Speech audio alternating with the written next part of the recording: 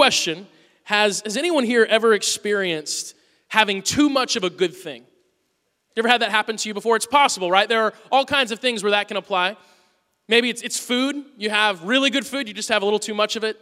And at a certain point, the goodness starts to fade away and bad things begin to happen. Maybe it's vacation time, right? You have some time off work, and at first it's awesome, and you're loving it, and you're resting, you're sleeping in. But if it goes too long, maybe you start to get bored, and you start to almost desire to have work to do. Too much of a good thing, it can happen. This last week, I experienced too much of a good thing. The thing that dominated my Christmas time was this thing called Star Wars. So just out of curiosity, raise your hand if you saw Star Wars, the new Star Wars movie, okay? I'm guessing most of us had because it's already the highest grossing film in Disney movie history. That's a big deal, and it's made over $1 billion, so I'm sure many of us have contributed to that. I did my best this last week to contribute to that success. See, what happened was my son was really excited about it, mainly because I have been grooming him to be excited about it for a long time. We've been building to this moment. And I got a ticket for Monday morning at 9 a.m. because I did not want to wake up and have Liam ask me like 500 times during the day, when are we going? When are we leaving? What time's the movie? I just wanted to wake up and go. And so we did that. We saw the movie. He loved it. He was so excited.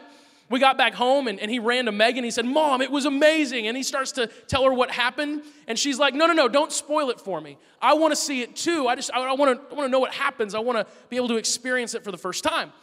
And so I had this moment of realization that if my wife's ability to watch this movie without it being spoiled is dependent on my son's ability to not talk, we're in a lot of trouble.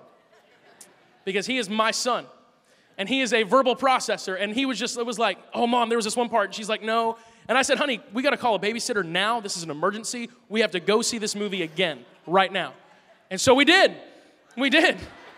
So I saw Star Wars twice in one day, and I've never done that before. I mean, my daughter watches Frozen a lot, but I don't sit down and like watch it with her multiple times a day. It's the first time in my life I've ever gone to a movie theater twice in a 24-hour period of time. And I'll just say this, it's a strange experience. If you've never done that before, you know that weird deja vu feeling you get from time to time? Just imagine that for 2 hours, because it was strange. And then a few days later, one of our friends was telling us about seeing it in 3D, and Liam was there with me. And they're saying, oh, did you see it in 3D? And we said, no, we didn't. He doesn't even know what 3D is, but he picked up that apparently it's pretty awesome. And so he looks up to me and says, Dad, can we go see it in 3D? And I'm like, yeah, I guess so. So we went and we saw it 3 times.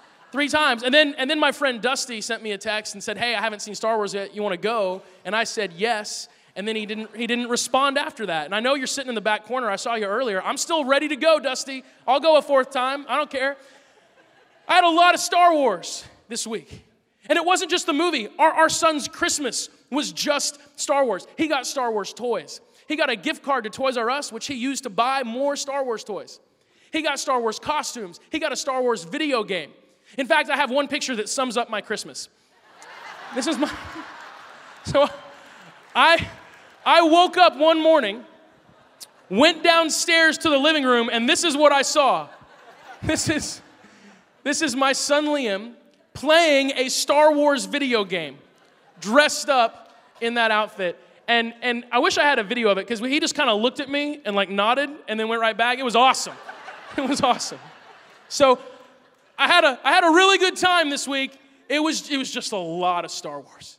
And we're definitely approaching that too much of a good thing threshold. I'm really close to it. There are a lot of things in life that we can have too much of. The too much of a good thing rule applies to much of our lives, but there are exceptions to that rule. There are things that are so good you can never have too much. Like, I've never heard someone say, I've got way too much fulfillment in my life. Like, my life has so much meaning. I wake up every day and I have purpose and I know what I'm supposed to do. I just need like pointlessness. I need confusion. That's what I need. I've got too much fulfillment. I've never heard someone say, I have hit the joy quota for my year. I'm tired of things happening that are good to me. I'm tired of enjoying life. I need something to bring me down. That's what I need. You don't hear that. Because there are some things that are so vital, that are so good for us, that we can never have too much. We always need more. And that's a very good thing, because we have a God that is all about more. We have a God that's very abundant. Just look at creation, for example. There are billions and billions of planets. And so far, we know of one that has life. It's ours. And if the universe is meant to be a home for us, God went a little overboard. It's kind of overkill. You might look at God and say, hey, beautiful universe. It's pretty big. And it seems like the people just need that one rock, not the billions of them. But see, God, his nature is to never do the minimum. He never does less than we expect. He is a God that is all about more. Jesus shows us this time and time again. Matthew chapter 7, verse 9, Jesus says to parents, you parents, if your children ask for a loaf of bread, do you give them a stone instead? Or if they ask for a fish, do you give them a snake? Of course not. So if you sinful people know how to give good gifts to your children, how much more will your heavenly Father give good gifts to those who ask him? How much more? That is actually a really appropriate phrase for God. He is a how much more God, because picture something you love, someone you love. God loves that person or that thing more than you do. What are you passionate about? God is more passionate than you are about whatever it is you're passionate about. What are you dedicated to? God is more dedicated. God is the how much more God. In John chapter 10, verse 10, Jesus says it this way. He's comparing his desire for us to the desire that Satan has for us. And he says this, the thief, talking about Satan, comes only to steal and kill and destroy. I have come that they may have life and have it to the full. And I love this because Jesus could have stopped at life and it would have been a beautiful statement. He could have said, the thief comes to steal and kill and destroy, but I have come that they may have life. And everyone would have said, yes, that's amazing. But no, Jesus adds that other little part. I have come so that they may have life and have it to the full. The Message version of this same verse puts it this way. He says, I came so they can have real and eternal life, more and better life than they ever dreamed of. God is about more. He's not content to just give us enough. He wants us to have more life. He wants us to have an abundance. And here's the thing about us as people. We sort of naturally desire more. I mean, how many of us want to get more out of life this year? We feel selfish sometimes for desiring more, even though we have so much compared to so many people. But there's something inside of us that desires more. And sometimes we think it's greed. And in some situations it might be if we desire the wrong things. But there are other things in life that it's never greed to desire more of. In fact, it's natural. It's good that we have this yearning, this desire for something more because God, I believe, desires to give us more. And I believe he put that desire in us, that desire to get more out of life. He put that in us because he wants us to desire what he wants to give, and he wants to give us more. And so we're starting 2016 this year as a church talking about the more that God wants for us. What does he want more of in our lives? What do we want more of? And the possibilities are pretty endless. I was really excited about kicking this off today. I knew exactly what I was going to talk about. I was going to talk about how we can have more breathing room. Wouldn't that be awesome this year if you had less stress, less worry, less anxiety, and more room to breathe, more rest? I want that this year. 2015 was not a restful year for me at all. Breathing room, that's something practical. That's something we can wrap our heads around. That's something we can grab a hold of. So I was like, yes, let's talk about more breathing room. And as today got closer and closer, I felt that that's not what we're supposed to talk about to start the year. We're going to talk about that next week. So spoiler alert, more breathing room next Sunday. Be here. It's going to be great. But I'm sitting there praying, okay, God, well, what do we talk about? How do we start the year? What do we need more of? And the word I got was God. And I'm kind of like, well, yeah.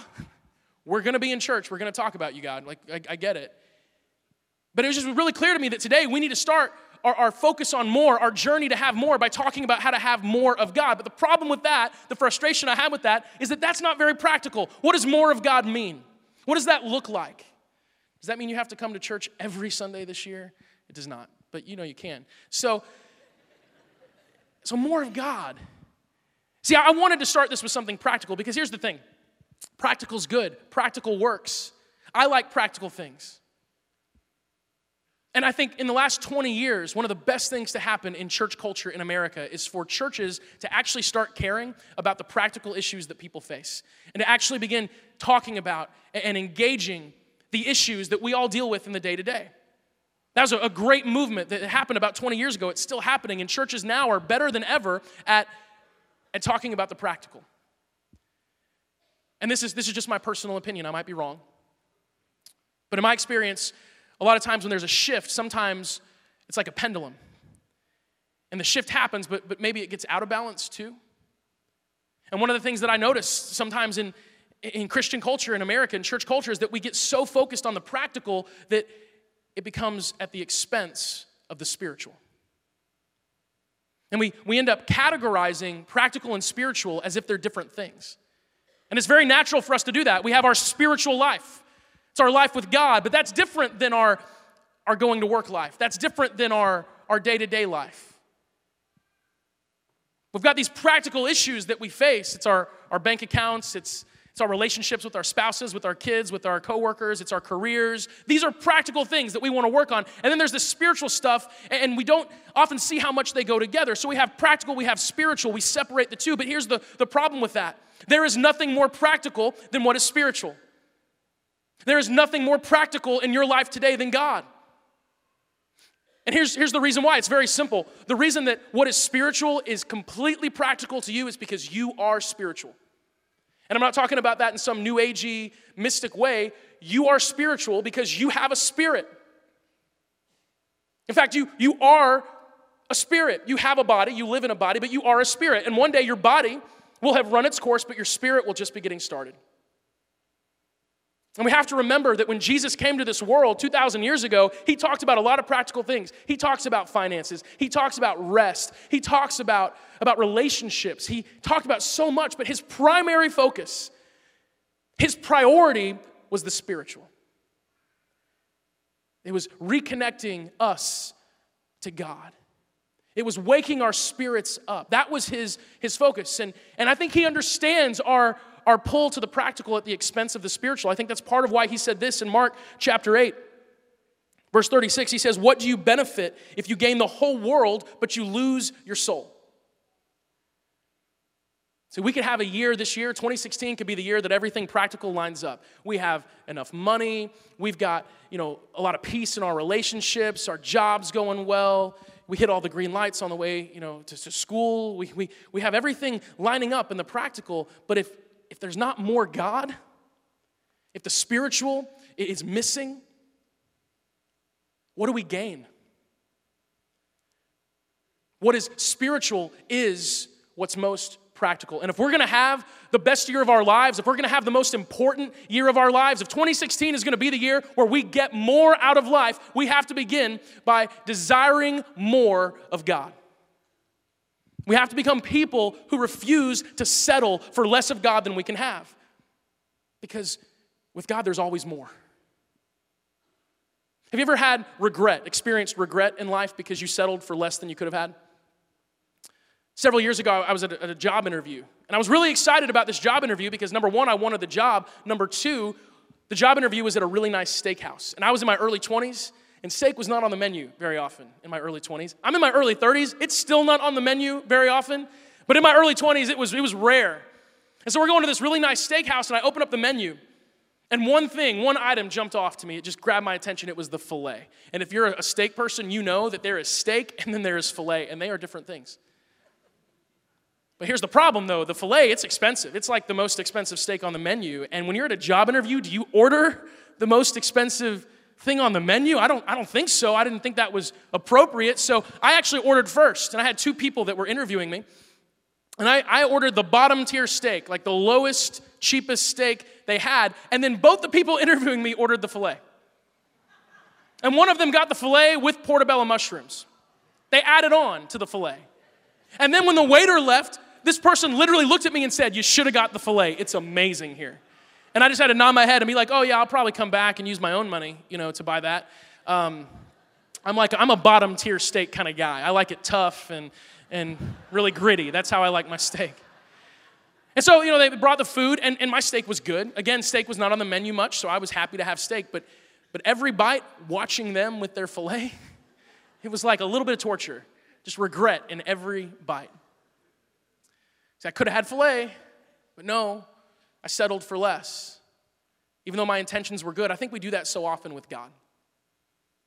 I think there's this constant pull and this constant temptation to settle for less of God than we can have. And we do that for several different reasons. Sometimes we don't think we are qualified to have more of God. We have a past. We have sin. We have issues. And we look at ourselves and we say, I cannot have any more of him in my life. Maybe those other people can have that. Those people who are like really solid, really mature in their faith. I can't have more of him. I don't understand him.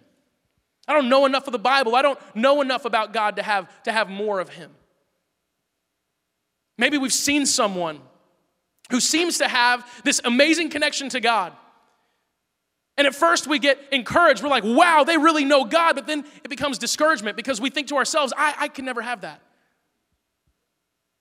I'm never going to be that person. I'm never going to have that kind of relationship with God, but I want to, but I don't have what they have. There's this constant temptation to settle for less of God than we can have, but we need to understand something to start this year and to start it right.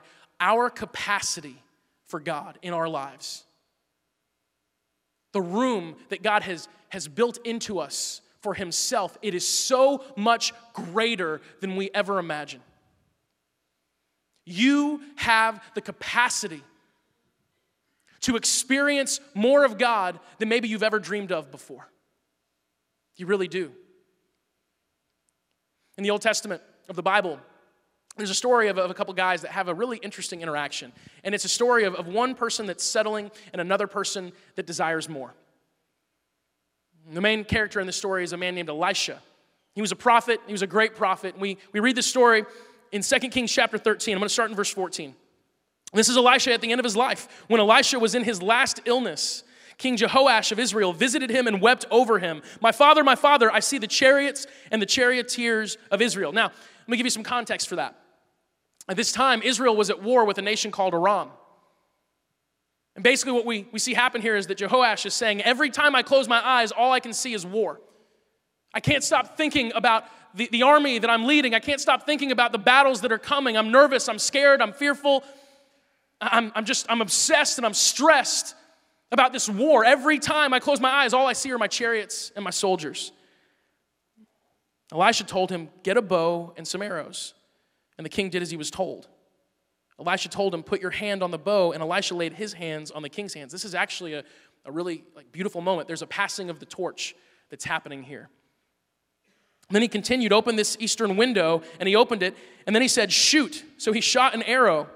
And Elisha proclaimed, this is the Lord's arrow, an arrow of victory over Aram, for you will completely conquer the Arameans at Aphek. And then he said, now pick up the other arrows and strike them against the ground. So the king picked them up, and he struck the ground 3 times with the man of God. Elisha, he was angry with him. You should have struck the ground 5 or 6 times, he exclaimed. Then you would have beaten Aram until it was entirely destroyed. Now you will be victorious only 3 times. And then Elisha died and was buried. And that's a weird way to go. Okay? It's a strange last day.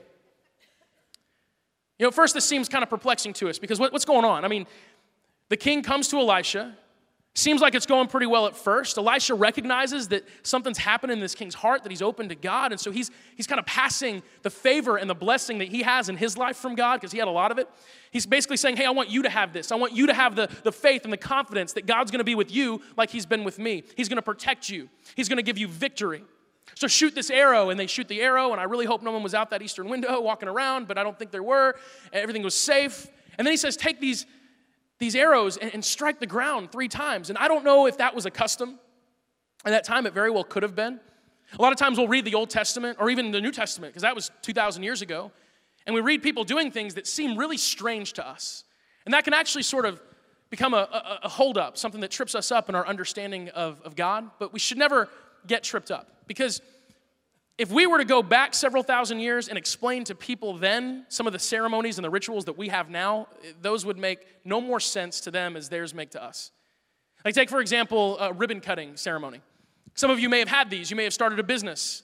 And if you open up a business, you can have a ribbon cutting ceremony. It's a grand opening. You invite your friends, your family. You invite the community. You put out marketing about it. The mayor might show up. City council shows up. You're opening a new business. And here's the way it works. You would explain, okay, when you open a business, first thing you do is you get a ribbon, okay? And then you put that ribbon in front of your business, and then you pretend like that ribbon is keeping you from going in, even though it's just a ribbon. right? And everyone goes to your business and they stand there and they all do the same. They go, oh man, we can't go in because there is a ribbon in our way. And there is no possible way for us to go over or under or surmount or just pull it apart. It's a ribbon. So we need some scissors, some strangely oversized scissors. And there's got to be one company out there that has the market cornered on giant scissors.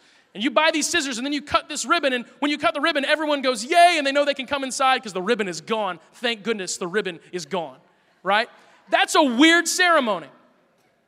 And ceremonies in and of themselves, they don't really matter. Having a ribbon cutting ceremony does not guarantee a business to be successful. But the way we engage ceremonies, it does matter. Like imagine you're the person that's opening the business, you're the one that gets to cut the ribbon. And everyone's there, everyone's watching you. And you just sort of nonchalantly sort of shrug your shoulders, grab the scissors and go, all right guys, you can go in. We're open. Does that matter? Yes. Yes, it matters because that is a moment that dictates some enthusiasm. That is a moment that begs for some passion. You're supposed to show people that you're excited about this opening. You believe this is going to be successful. You want them to be excited too, so you got to muster some excitement. What about a wedding ceremony?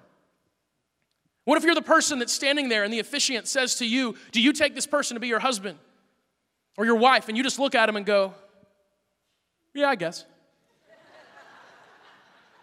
I mean, you're doing what you're supposed to do. It would be better for you to say that than to go, you know what, now that you put it that way, I don't know if this is something I want to go through with. That would be worse. But if you just looked at the person and sort of said, yeah, sure, I like this person. Yeah, why not?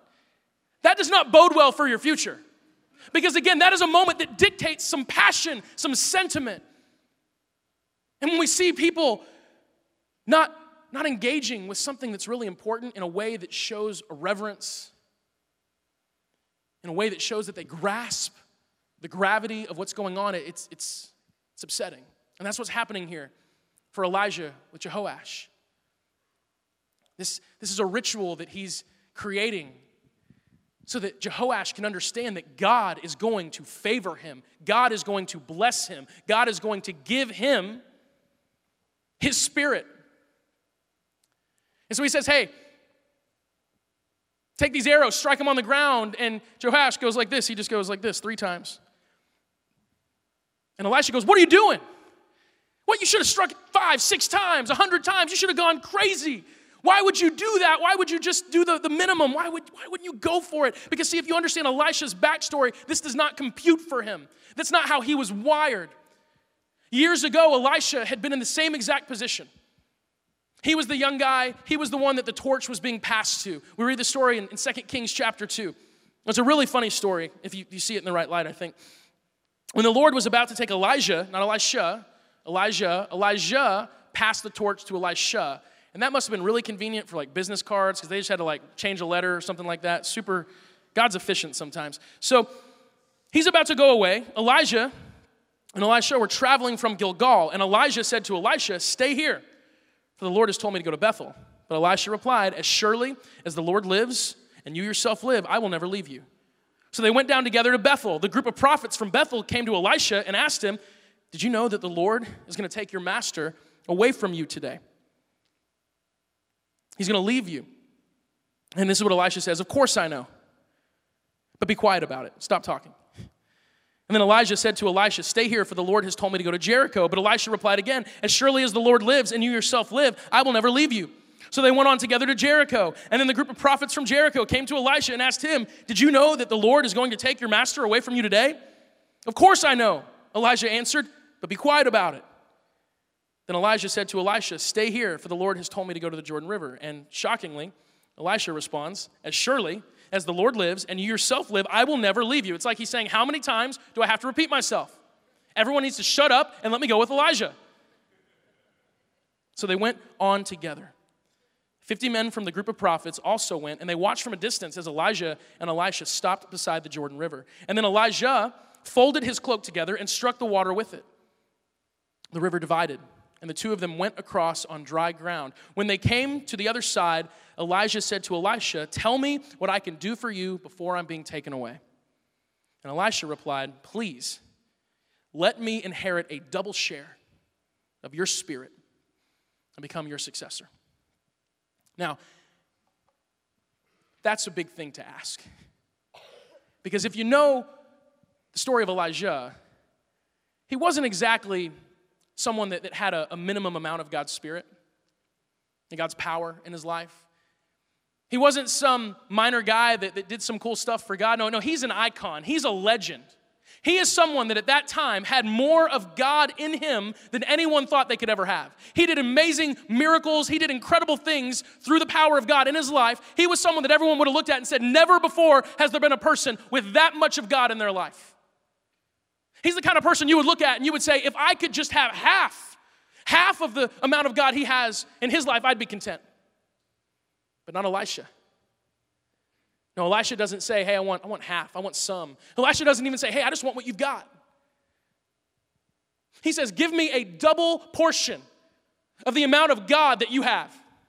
Give me a second helping of the Spirit that God has given you. I want twice what you have.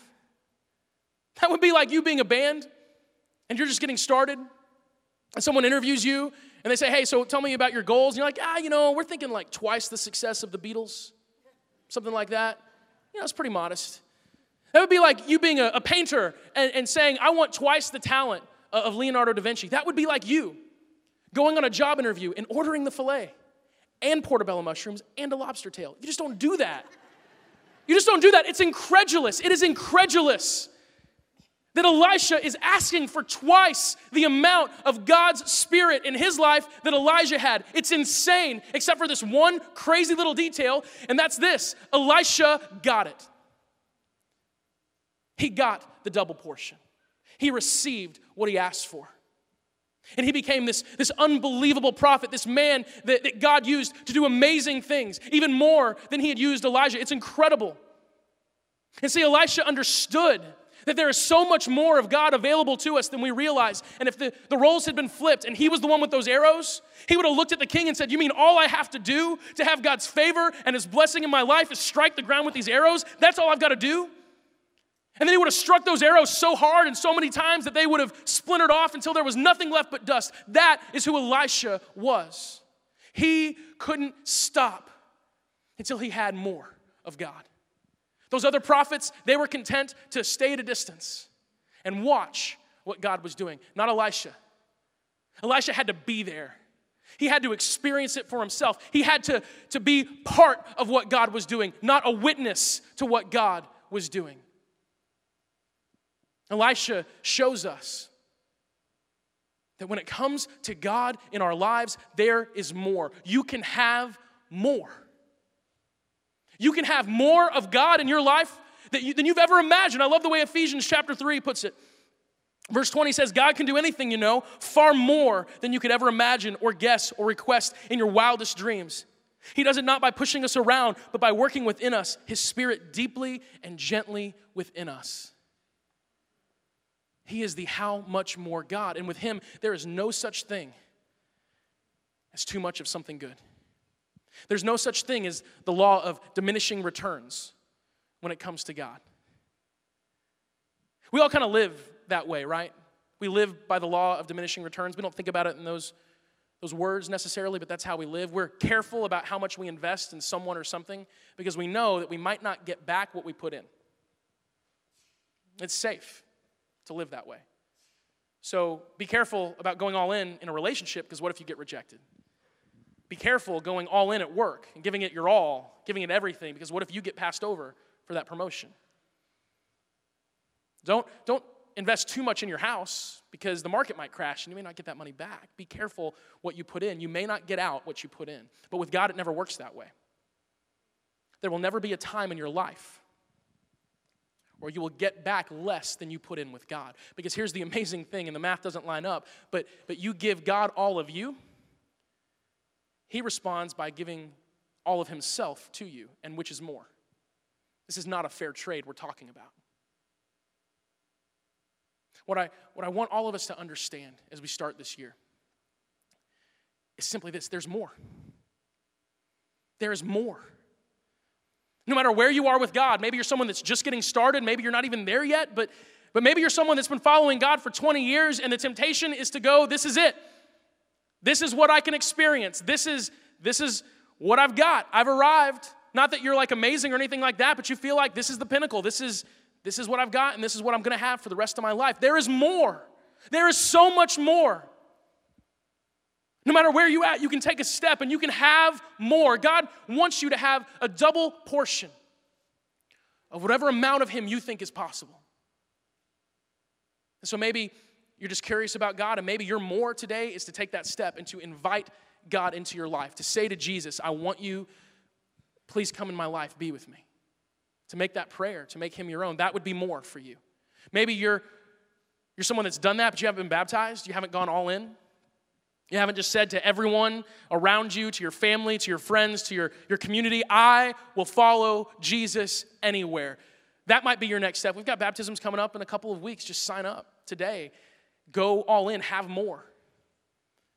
Maybe for you, it's engaging with the Bible for the very first time. It's getting past all the holdups you have and all the thoughts about how you can't understand it. And it's like Greek, because it was written in Greek, but it's something that you have just always thought, I can't get this. This is too much for me. I'll just wait until they're talking about something on a Sunday that affects me. I know it's coming. And God will do that. He'll speak through that. But you don't have to wait to know what He wants for you. Join a home group. Come to the foundations class. Get home today. Just open it and read. Start with the book of Mark. Just read about Jesus and His life and see what He says to you. See what speaks to you. Maybe your more this year is to experience the Holy Spirit. You know, this is just a personal conviction of mine, but one of the things that breaks my heart more than anything else in church culture is that the Holy Spirit just sort of gets ignored so often because He's weird. He's like that weird cousin that comes over at Thanksgiving, and everyone just sort of goes like, when is he going to leave?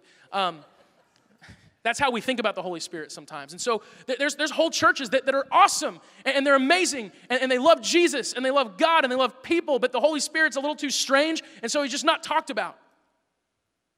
He's either replaced with church activity or even the Bible. The Bible's amazing, but it's not God. The Holy Spirit is real. The Holy Spirit is a promise that Jesus made to us. In fact, it's such a big promise. Jesus said, hey, don't worry that I'm leaving, because just wait. I'm going to give you the Holy Spirit, and you can't even imagine what He's going to do for you. You can have the Spirit of God living inside of you, empowering you, inspiring you. You can be Elisha. You can be the person that's not witnessing what God is doing. You can be the person that God is using to do what God is doing. You can have more. So my prayer for us today is simply this. Let us be people that never settle when it comes to God. There's no reason to settle. Let's never have the regret of settling for less of God, because belief is not enough. Belief is great. If you believe in God, awesome. But He didn't come to this world to live and die for you so you could believe in Him. He had belief before that. He came to know you so that He could be known by you. Don't settle for belief. Don't settle for church. Church is great. This is an amazing church. I love this place. I'm here a lot. But I just want you all to know, being a big church, being a great church, being a thriving church, that's not our goal. That's not the end game. That's probably going to be the result of us doing what we're supposed to do, but we do not exist so that you like being at church. We exist so that you know Jesus, so that you have Him in your life, so that whenever everything around you is falling apart, you're not falling apart because you have God in your life. That's the end game. It's Jesus. He's the only one that gets famous here for a reason. Don't settle for anything less than... I'm at that point where I'm rambling, and you get it, right? More of God. Do you want more? Because if you want what God wants, you're going to get it. There's times in my life where I have wanted things badly, but they have not been the things that God has wanted, and those do not work out well. And I have spent a lot of energy and a lot of time going after things that God just did not want me to have. Like He knows better or something.